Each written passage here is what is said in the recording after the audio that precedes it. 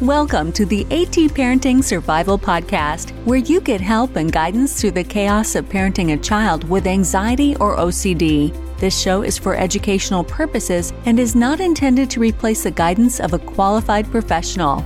Here's your host, child therapist, Natasha Daniels.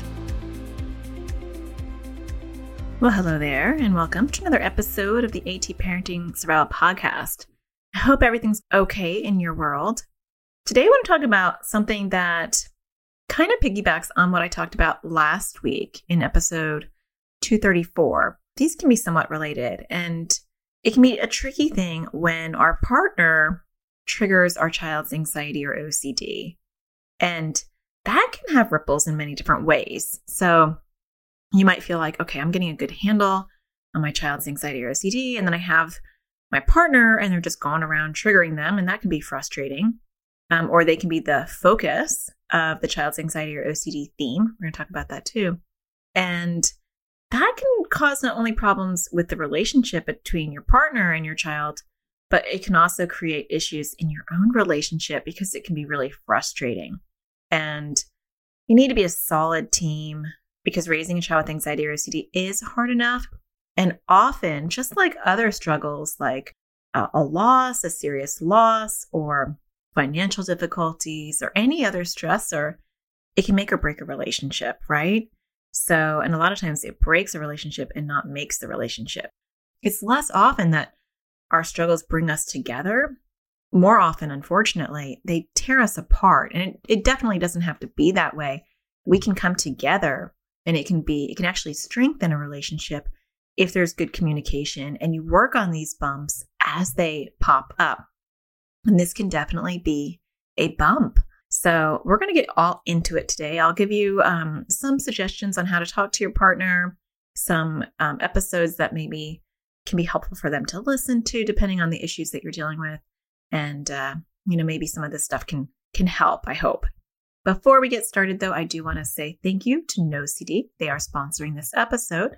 NoCD offers affordable, effective, convenient therapy available in the US and even outside of the US in many countries. And you can schedule a free 15-minute consultation to see if NoCD is a right fit for you and your child. Just go to treatmyocd.com. That's treatmyocd.com. Or I will leave a link in the show notes. You can check that out. Okay, so let's talk about this triggering thing. This was a topic that was suggested by somebody in my AT parenting community, and I do feel like it is something that is a universal problem with many, many couples. And so I thought, okay, I'm going to do this podcast episode next week because that's a great topic. And I love getting topic ideas from my membership community because that AT parenting community kind of get a front seat to not only soak up my resources, but you actually get to pretty much craft my resources. And I take ideas and suggestions from those members on what to do for different podcast episodes and different YouTube episodes. So we got to thank those parents in that membership for constantly churning out topic ideas. And if you are interested in becoming a member, you can join the AT Parenting Community at atparentingcommunity.com and get on the wait list. We open the doors roughly every 3 to 4 months. So about 4 times a year. Is that 4 times? Yeah. So we are going to be opening up our doors in December. So if you're on the wait list, you'll get notified. So check that out. We have a lot of fun over there. I do weekly live classes. We have a members only website. There's so much stuff going on. And they actually get free access to a lot of my courses, over $300 worth of my courses. So that's pretty crazy in and of itself. Okay. I don't know. Sorry, I went on that tangent. So let's talk about what ways your partner can trigger your child. So some of them are very different, and I don't want to leave anyone out. So I'm going to talk about the most obvious ways, and then I also want to talk about emotional contamination, which is completely separate, but I do want to talk briefly about that. I'll talk about that at the end, because sometimes our partner can actually literally be the trigger in the sense that what they do triggers our kids. So the first part of this episode, I'm going to talk about more of having a partner who is triggering to our child, possibly because they are insensitive to our child's anxiety or OCD, or they have a different philosophy than you. And so they often wind up triggering your child. or they don't know what your child's triggers are. So it can show up in different ways. And in the second half of this podcast, we're going to talk about when your partner is the trigger. So very different, but I think they're both equally important to talk about. Okay, so let's talk about when your partner is insensitive. A lot of times when we see that insensitivity, they often trigger our kids because they may know what triggers our child. They may know that, oh, we can't talk about this, or forcing them to do that is a struggle, but they may philosophically disagree with you. So the first type of parent, we're going to break this down into different partners and talk about them individually because they're different, right? For different reasons, our partners trigger our kids. So the insensitive one may feel like, we just need to use some tough love. They may not be on the same, well, they probably aren't on the same page as you.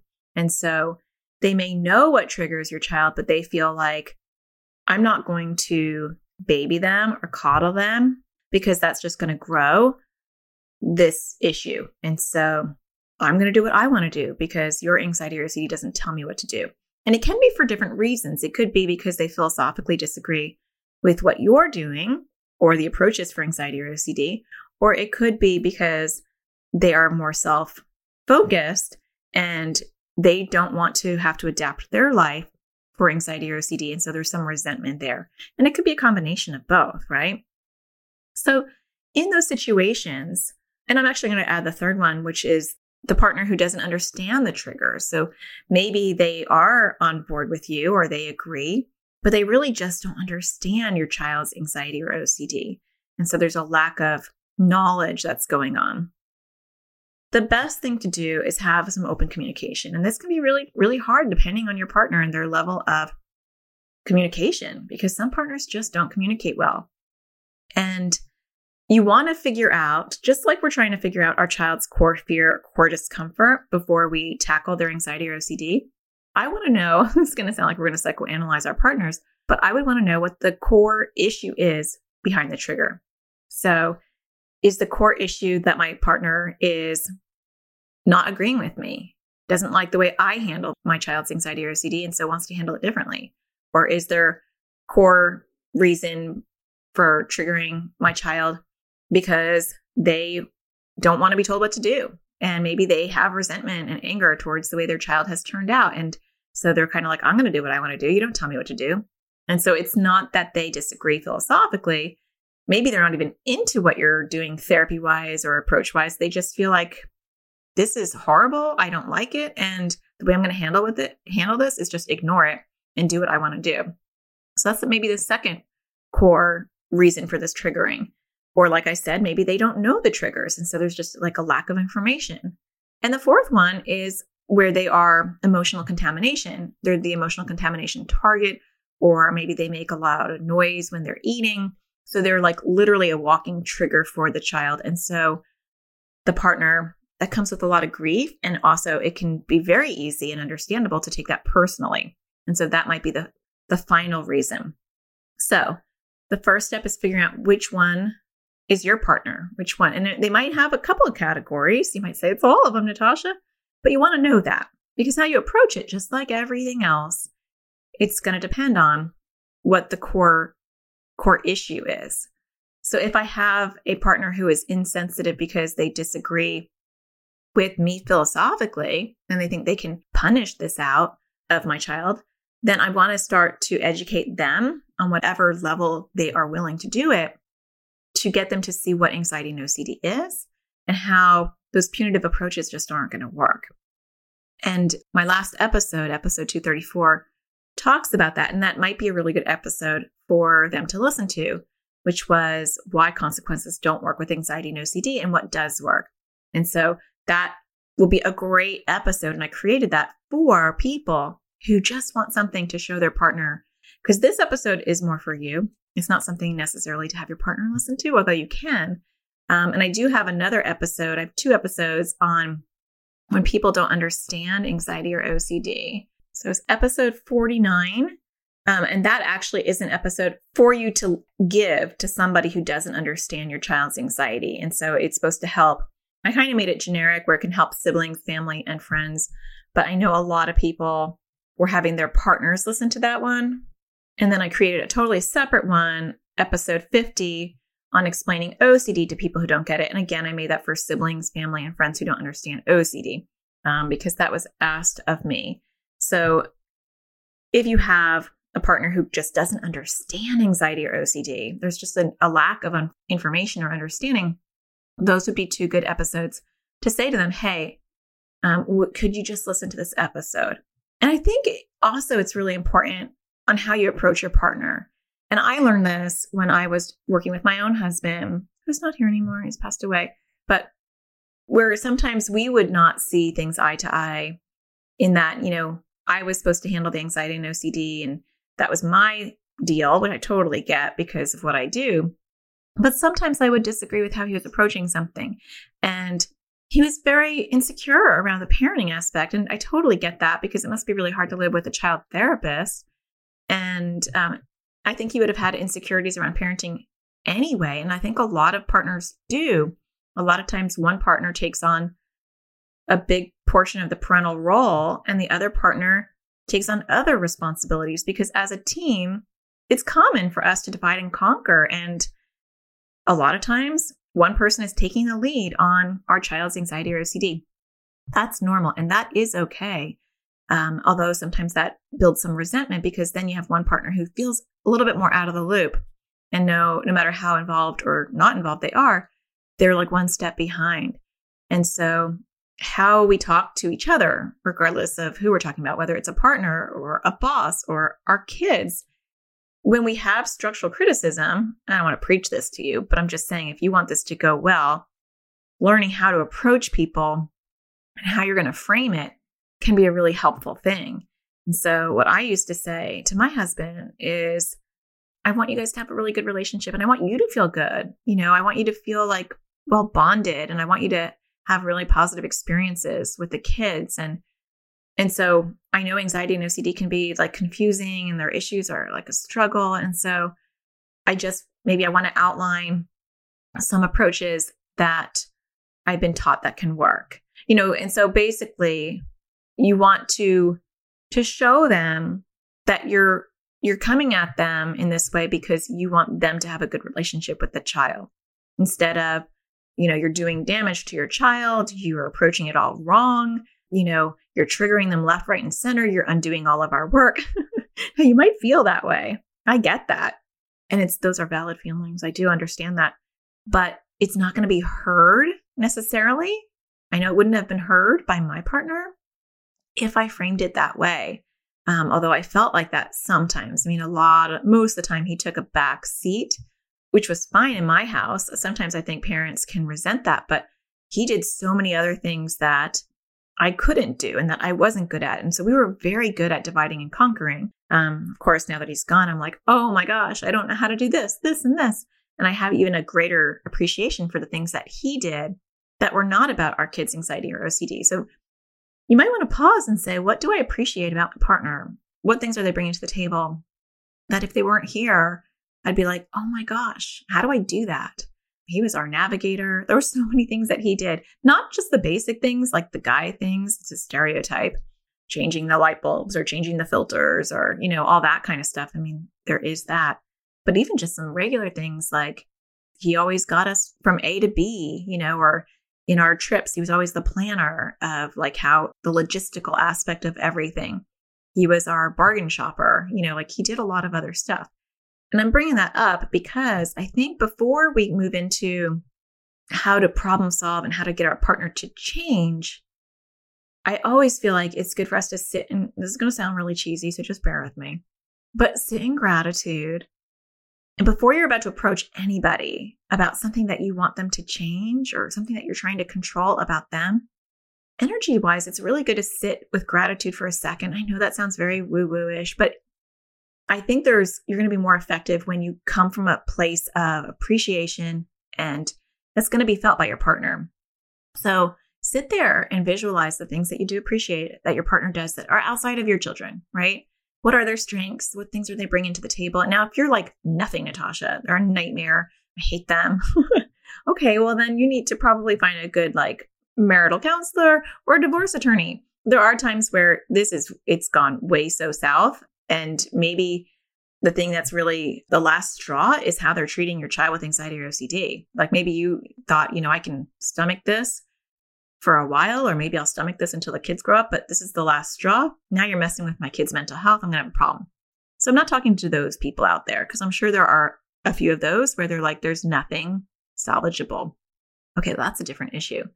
But when you have a partner, they're multifaceted. Like there are things that are great and there are things that are not great. And relationships require work. And that can sound exhausting, but it doesn't have to be. So I would approach your partner with the area that they're struggling with. So if it is, I don't understand anxiety or OCD, you just need to understand this more. You can say, I love you and look, I'm taking the lead on this or whatever, but you would really be helping me if you could just listen to this 45-minute episode on just what is OCD, because I totally get that you're very busy and like we divide and conquer and you're doing your own thing, but just you understanding OCD is going to make a huge difference in our house. And that ripple effect is going to help your relationship because, our daughter loves you to death. But when you don't understand her OCD, which is totally not your fault because you're doing your thing and we need you to be doing your thing, then she's going to feel like you don't get her. And, replace she for he or they, whatever. But that's how you want to approach the conversation. So having them listen to an episode, they may not completely dive into my full OCD course or my full anxiety course. Now, some dads do. And I do get a lot of dads that email me and say, I'm so glad that you have this video course. It's so easy for me to get through and I can't go to the therapy appointment. So it's just nice to have these really quick videos where I can learn the skills. And that's an option too. I've got a whole online school and I've got courses that are like 2-3 hours. So within a week or two, they can knock that out and have all those skills. And you can check that out at atparentingsurvivalschool.com. But even if you can get them to listen to a podcast episode, because you may not be able to get them to read a book. So if they don't understand anxiety or OCD, that's an avenue to go to. And to not have that expectation that they're going to maybe necessarily understand anxiety or OCD to the level that you do, and that is okay. So that's one issue. Now, let's say you feel like, hey, Natasha, my partner gets anxiety or OCD. We've gone through it. They've been to therapy sessions. They get it, but they just are insensitive. They feel like, tough love. I need to consequence this. So you have a philosophical difference. So you're like, it's not even about anxiety or OCD. They also just don't get it and they just want to punish it for whatever reason. Maybe it's an inconvenience to them. Like, hey, I want to go and I want to sit at the table and not have to worry about them crying about this, that, or the other. So again, if they're willing to listen to a podcast episode, it's just a baby step. It's just getting some information to them from somebody else. Because a lot of times, and I know this is frustrating, but a lot of times they'll listen to someone else more than they'll listen to you about these things. And I know when I did therapy with couples, that was frustrating for some parents where they'd be like, I've told him that a million times, but you say it one time in therapy. And then he's like, well, Natasha said, and I get that is very, very annoying, but that's common. And that's okay. I mean, we have that with our kids too, right? My kids were in the school line. We were driving to school and they were telling me what the difference is between anxiety and OCD. And they were like, legit, like, let's educate mom on this. And I've had my oldest daughter argue back and forth whether she has OCD or not. And we were arguing about the DSM criteria. And I was like, people pay me money for this. Like, I'm the expert, not you. But our family members don't want to hear it from us. And that's okay. That's normal. That's how it goes. So episode 234, Why Consequences Don't Work with Anxiety or OCD, would be a really good episode where you can say something. And again, it's how you approach it, right? You can say, I love you and I love the kids and I want you to feel the love from the kids and the kids adore you. But, I'm worried that this can ruin your relationship with them. And I want you to soak up the kids and I want you to feel good about the kids. And I want it to be positive for you. And this is what I used to say to my husband. I'd say, I don't control your relationship with our kids, but I wish for you that it would be rewarding. And I get that parenting a child with anxiety or OCD is not intuitive a lot of times. And then you might say, could you listen to this episode?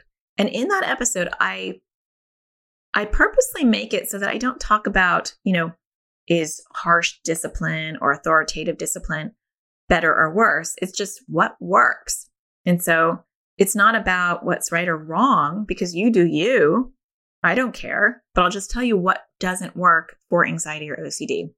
And so hopefully that could open up some people who are willing to. Now, if you have a clam who's not willing to open up, have you ever tried to open up a clam that was like completely locked shut? You get like a bowl full of clams and they're all open, but you have one that's like hard as a rock and there's no way you're going to pry that open. Well, if you've got one of those, nothing I suggest is going to work. Like that clam is so hard, you're going to have to go to a clam specialist. It's kind of stupid, but you're going to have to go to a therapist, and work on the relationship.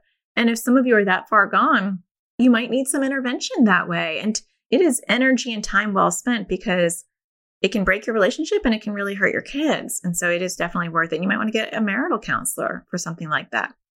But I'm not talking about the closed clams today. I'm talking about clams that are partially open. If we have any, even if you had that little opening and you see that clam, right, you can pry it open. They don't have to be wide open, but you need a little bit of space to be able to wiggle in there and say, would you just please for me listen to episode 234? That's really helpful. Or would you just take this online class? The videos are like 15 minutes each. Or you could, if they're a reader, you could say, can you just listen to this audiobook or read this book? I just know from my experience with parents, that was lower on the totem pole of options. They were less likely to do that. Like the less time investment, the better. And the easier it was to digest the information, the better. So if they run or they do something or they exercise and they would be listening to a podcast in their ear or an audiobook, that would be good too. Talking Back to OCD by John March is kind of my go-to for like just a really basic outline of child OCD. So I think that can be really helpful. So moving from there, I feel like another thing that we can do is kind of do the Cliff Notes version for our partners. So if they are triggering our kids and they don't realize what they're doing or why they're doing it, it might be helpful for you privately to write them all down, or maybe they're just a few things. And then when your partner is in a good mood, you approach them and you just say, one thing that I'm doing to help myself, right? So start with you, that really how you approach anybody. I have found this as a therapist and also just in relationships in general, how I approach that initial conversation is really important on how well it's going to go. And so start with yourself. And this is what I always do with my kids when I have something that I want to have them change. I start with myself, like I would never yell at you or curse at you like that. And so when you do that to me, it hurts my feelings because I would never do that to you. So I start always with myself, just like communication 101, And so I would start with, it can be overwhelming for me, because I'm going to use just a generic John for the kid, just for simplicity purposes. So let's say we have a son named John. It's really hard for me because I know sometimes I trigger John, and I know that John's anxiety or OCD has a lot of triggers, and it can be confusing. It can be overwhelming. I know sometimes I feel like I'm walking on eggshells. I'm sure you do too. So what I'm doing is I'm talking about me, and I'm weaving in things that I think maybe my partner feels, right? So maybe they feel like they have to walk on eggshells, or maybe they feel like it's always changing, or maybe they feel it's overwhelming. And so maybe I don't communicate that too much to my partner. Maybe my partner thinks I've got it all good and whatever. And there can feel like, for some male partners, they can feel like emaciated, or they can feel hopeless, like they don't have the tools or the abilities to help their child. So there's a lot of things that go on below the surface that often aren't expressed. But if we start to vocalize our own struggles, and if you don't have those struggles, it's still good to maybe highlight it that way. You don't have to pretend, but to say, it's a lot. I know it's a lot. It can be a lot for me sometimes, and I'm sure it is a lot for you sometimes. So it's not really lying. And then you want to say, what I have found is sometimes I have to remind myself of his triggers. So the best way to get somebody to ever listen to what you want them to do is to frame it in a you situation. What do you do? So you might say, these are the triggers that really upset him, and then kind of list them. And then you might say, these are the triggers that we're working on not accommodating. because there are going to be triggers that you are working on, and there are going to be triggers that you're ignoring to some extent. And that's the question for you as well is, is your partner triggering things in your child that you don't want to be accommodating? So we have to kind of look back at ourselves as well and say, we don't want to be over accommodating. Like, I'll give you an example. When my son is irritated, he wants everybody to be quiet. And he's been very sensitive lately about noise. He wasn't always like that, but when his mood isn't great or when his anxiety or OCD is triggered, he gets very upset with noise. And then when he's fine, noise doesn't bother him. But I'll say and also he worries about things getting stuck in his head. So he has periods of time where he doesn't want us to sing certain things. There's particular songs too that he doesn't want to get stuck in his head that have been stuck in his head before, which is an OCD issue. And so we're not allowed to sing. Well, that's not okay. And so that's something that if we triggered him, or if my partner triggered him, if I had a partner now, I wouldn't tell my partner not to do that. I would explain to my partner, if my partner's then getting sensitive about it, I would say, and again, I start with myself, I know it's really, and maybe I would do this late at night when we're getting ready for bed or whatever, but I'd be like, I'm going to use John as my John Doe example today, but I might say, I know it's so frustrating when John gets upset or angry that we can't sing. I know his OCD, makes it get stuck in his head and he has like it on repeat and it overwhelms him. We have to teach him that he has to learn when to sit with the discomfort. But I know it can get frustrating. So that empathizing and that kind of highlighting it without even talking about it to our partner, like it's our partner thing. Like, I saw you roll your eyes and I saw you that yelled at him, and you can't yell at him. It's his OCD and he's not trying to be upsetting. It's just, that's a trigger. Depending on your partner, but most partners will probably get defensive when you say it that way. But if you say it from your own perspective, like I just did, it might be better received than the other way. And so how we talk can be, and I know it's frustrating. You might be thinking, I don't have to worry about how I frame things to my partner. I already have to do that with my kids and it's exhausting. Well, human relationships are exhausting. They are. It will save you time in the long run because if your partner doesn't feel attacked, they're more likely to take on the suggestions that you're giving them versus if they feel attacked, they're going to get defensive. They might shut down. They might take their heels in. You're not going to get the end result that you're hoping for. So just like when I'm telling parents not to consequence their kids because it just won't work, I'm telling partners, don't come at your partner in an aggressive, you shouldn't do this sort of way because it just won't work for most of them. Most partners aren't going to be like, oh, thanks for telling me that. I'm glad that I'm ruining my child and everything I'm doing is wrong. You have to watch how we phrase things. But we might say, these are the areas that we're not working on right now. And so it's too overwhelming. And so what we're trying to do, and so using the word we, not you. How about, I'm going to just take it from my own personal life because that's all I've got.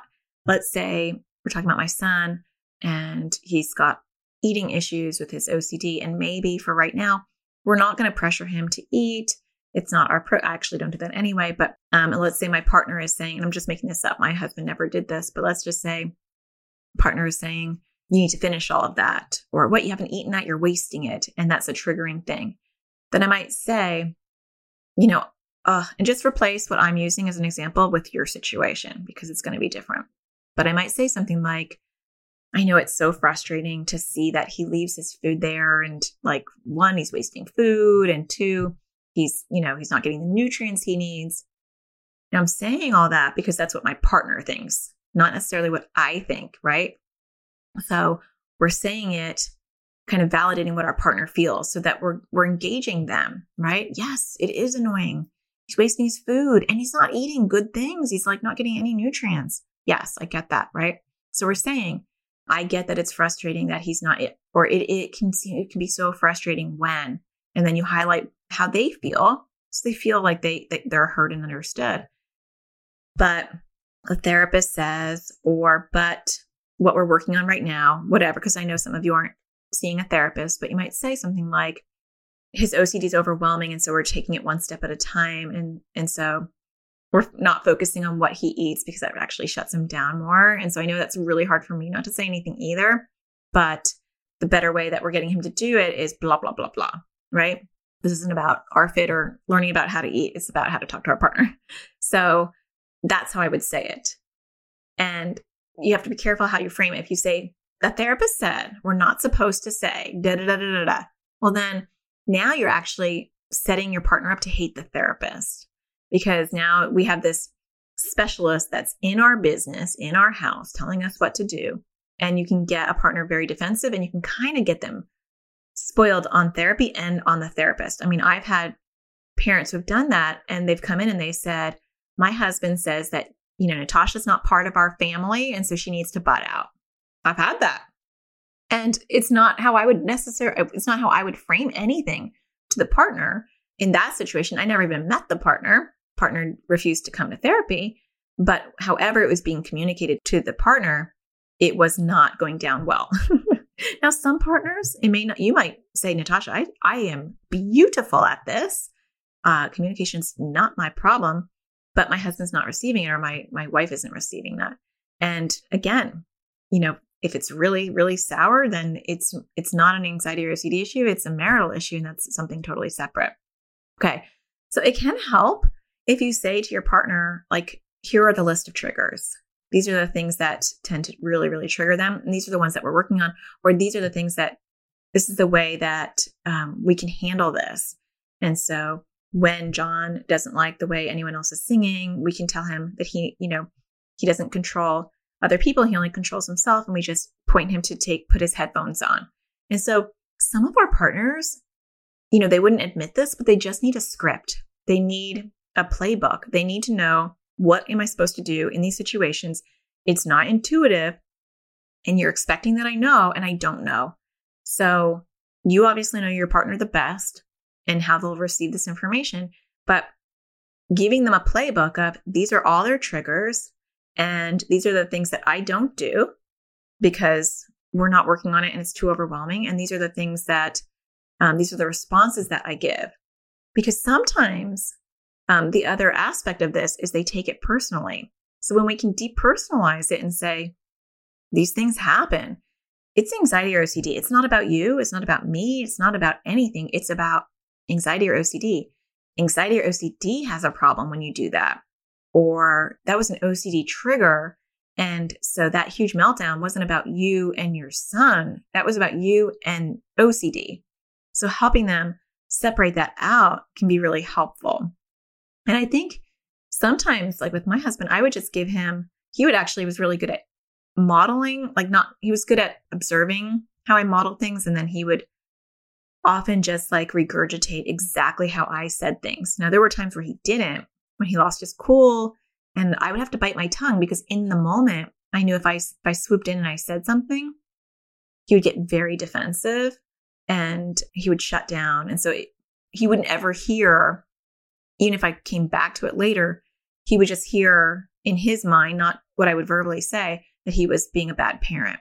And so it was hard, because I would have to bite my tongue and wait for another moment at a different time, and then talk to him in the way that I'm talking to you and saying, I know it's really frustrating when he does that. I get that, but I want you to have a good relationship with him. And the way that I handle it is sometimes I just say, if you're going to be like that, you need to just go to your room, because it's not about us, right? It's about him and his anxiety or OCD. And I know it can feel like it's us, because sometimes I feel like it, it hurts my feelings too, but I have to remind myself, it's not me, it's the OCD. And I just tell him, if you're going to act like that, then you need to go in your room and, reset and come back down. So you can see in that example, what I'm doing again is I'm putting it on me, what I do, how it makes me feel. This is the way I solve it, in a tone that's not like, I'm the best and you're sucky, and let me tell you how I do it because I'm amazing, and how you do it because you suck. No one's going to listen to that. So yeah, I think that makes a lot of sense. So if you can give them a playbook, tell them what you do or the therapeutic approach that you've been trying. I wouldn't say the therapist says. I would avoid that. I would say the therapeutic approach that we're working on is blah, blah, blah. I think that way you're not tainting the therapist if that becomes an issue. Okay. I want to move on to emotional contamination briefly for the end. So there is a whole podcast episode on this as well. That would be a really good one for your partner to listen to if they are the source of the trigger.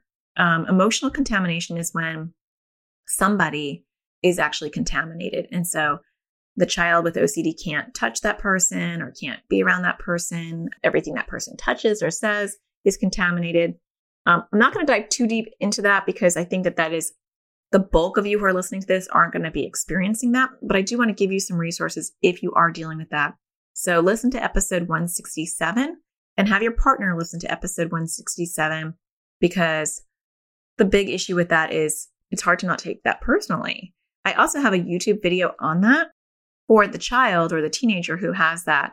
So if you go to my YouTube channel at youtube.com/c/anxioustoddler78, and that's a mouthful, but I do have a link in the show notes as well, where you can just go to YouTube and just type in Natasha Daniels OCD and my channel will pop up.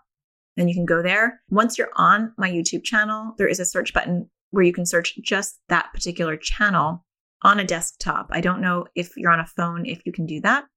But if you type in emotional contamination, that YouTube video will pop up. So I make YouTube videos predominantly for kids and teens and young adults with anxiety or OCD. Sometimes there's some parent stuff in there, but predominantly my YouTube channel is for the kids and teens with OCD, and my podcast are for the parents or therapists who are trying to help kids with anxiety or OCD.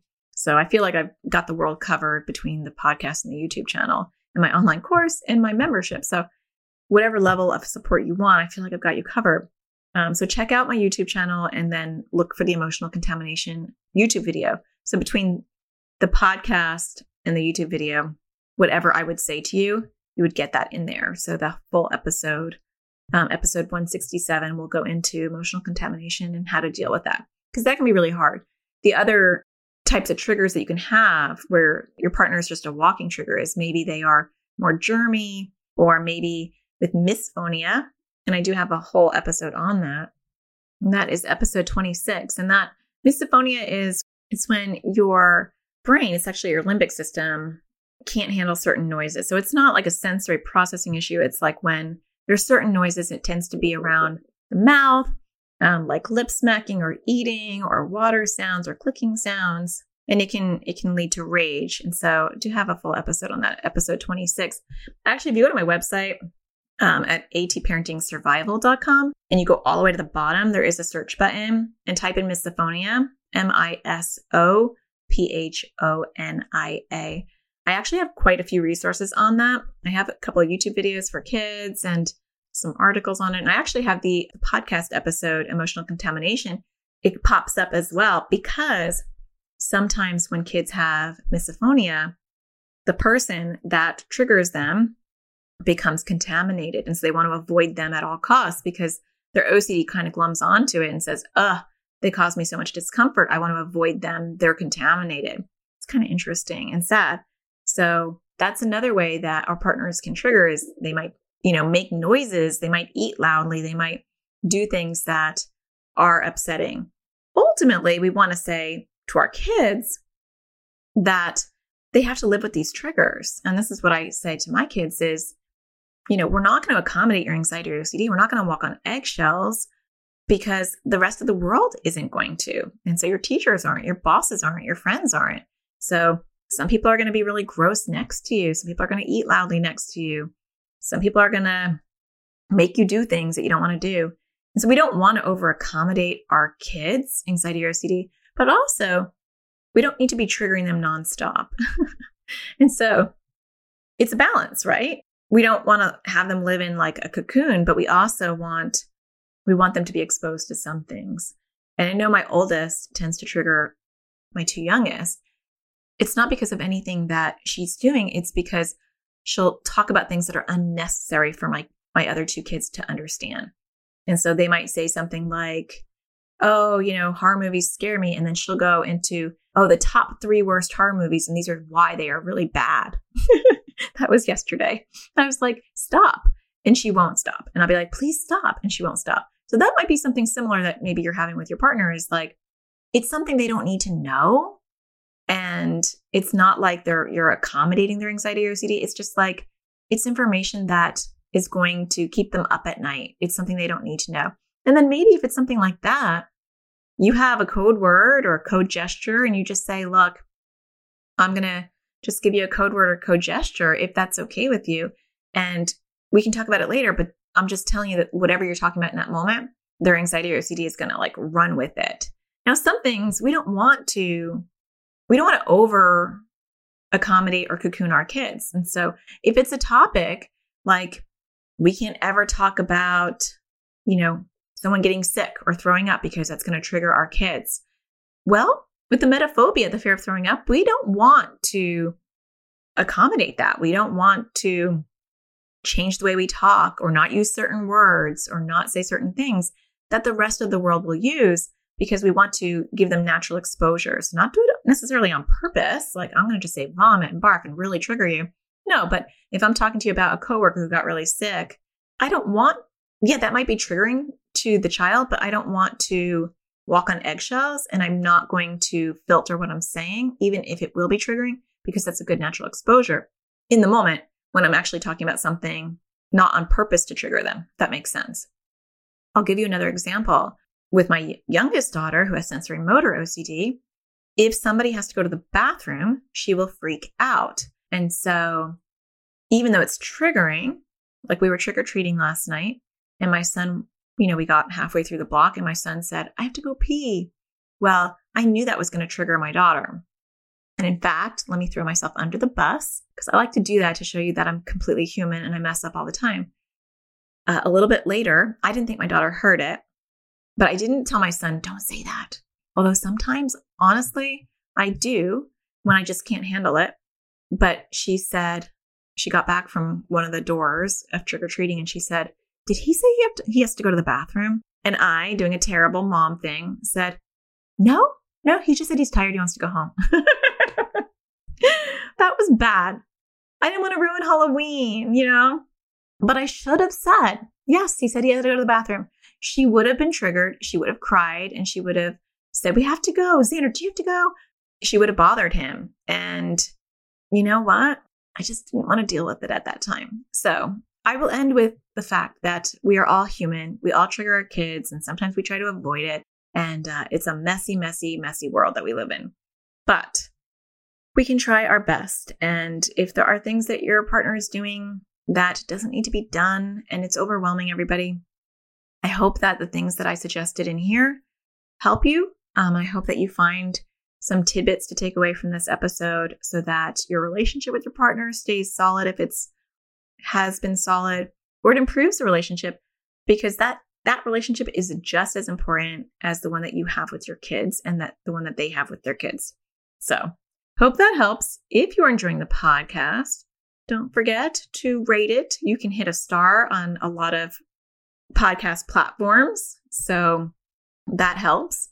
You can also leave reviews, and those really help as well. I always appreciate that. And to show my appreciation, I always like to end reading one of them if I see one. And so I do want to say thank you to SAH with a lot of cute emojis on top of that, and said, lifesaver. Natasha has been a lifesaver for any and every issue for my daughter with anxiety and even myself with anxiety and panic. She's very down to earth and offers practical advice and suggestions. Well, I appreciate that. Thank you so much for taking the time to write a review. And maybe if you write a review, I'll be reading yours next time. So I hope that you find the sparkle in everything you do. And I will talk to you again next Tuesday. Take care. Thank you for listening to the AT Parenting Survival Podcast. To get additional support raising a child with anxiety or OCD, visit Natasha's online school of on-demand classes at atparentingsurvivalschool.com.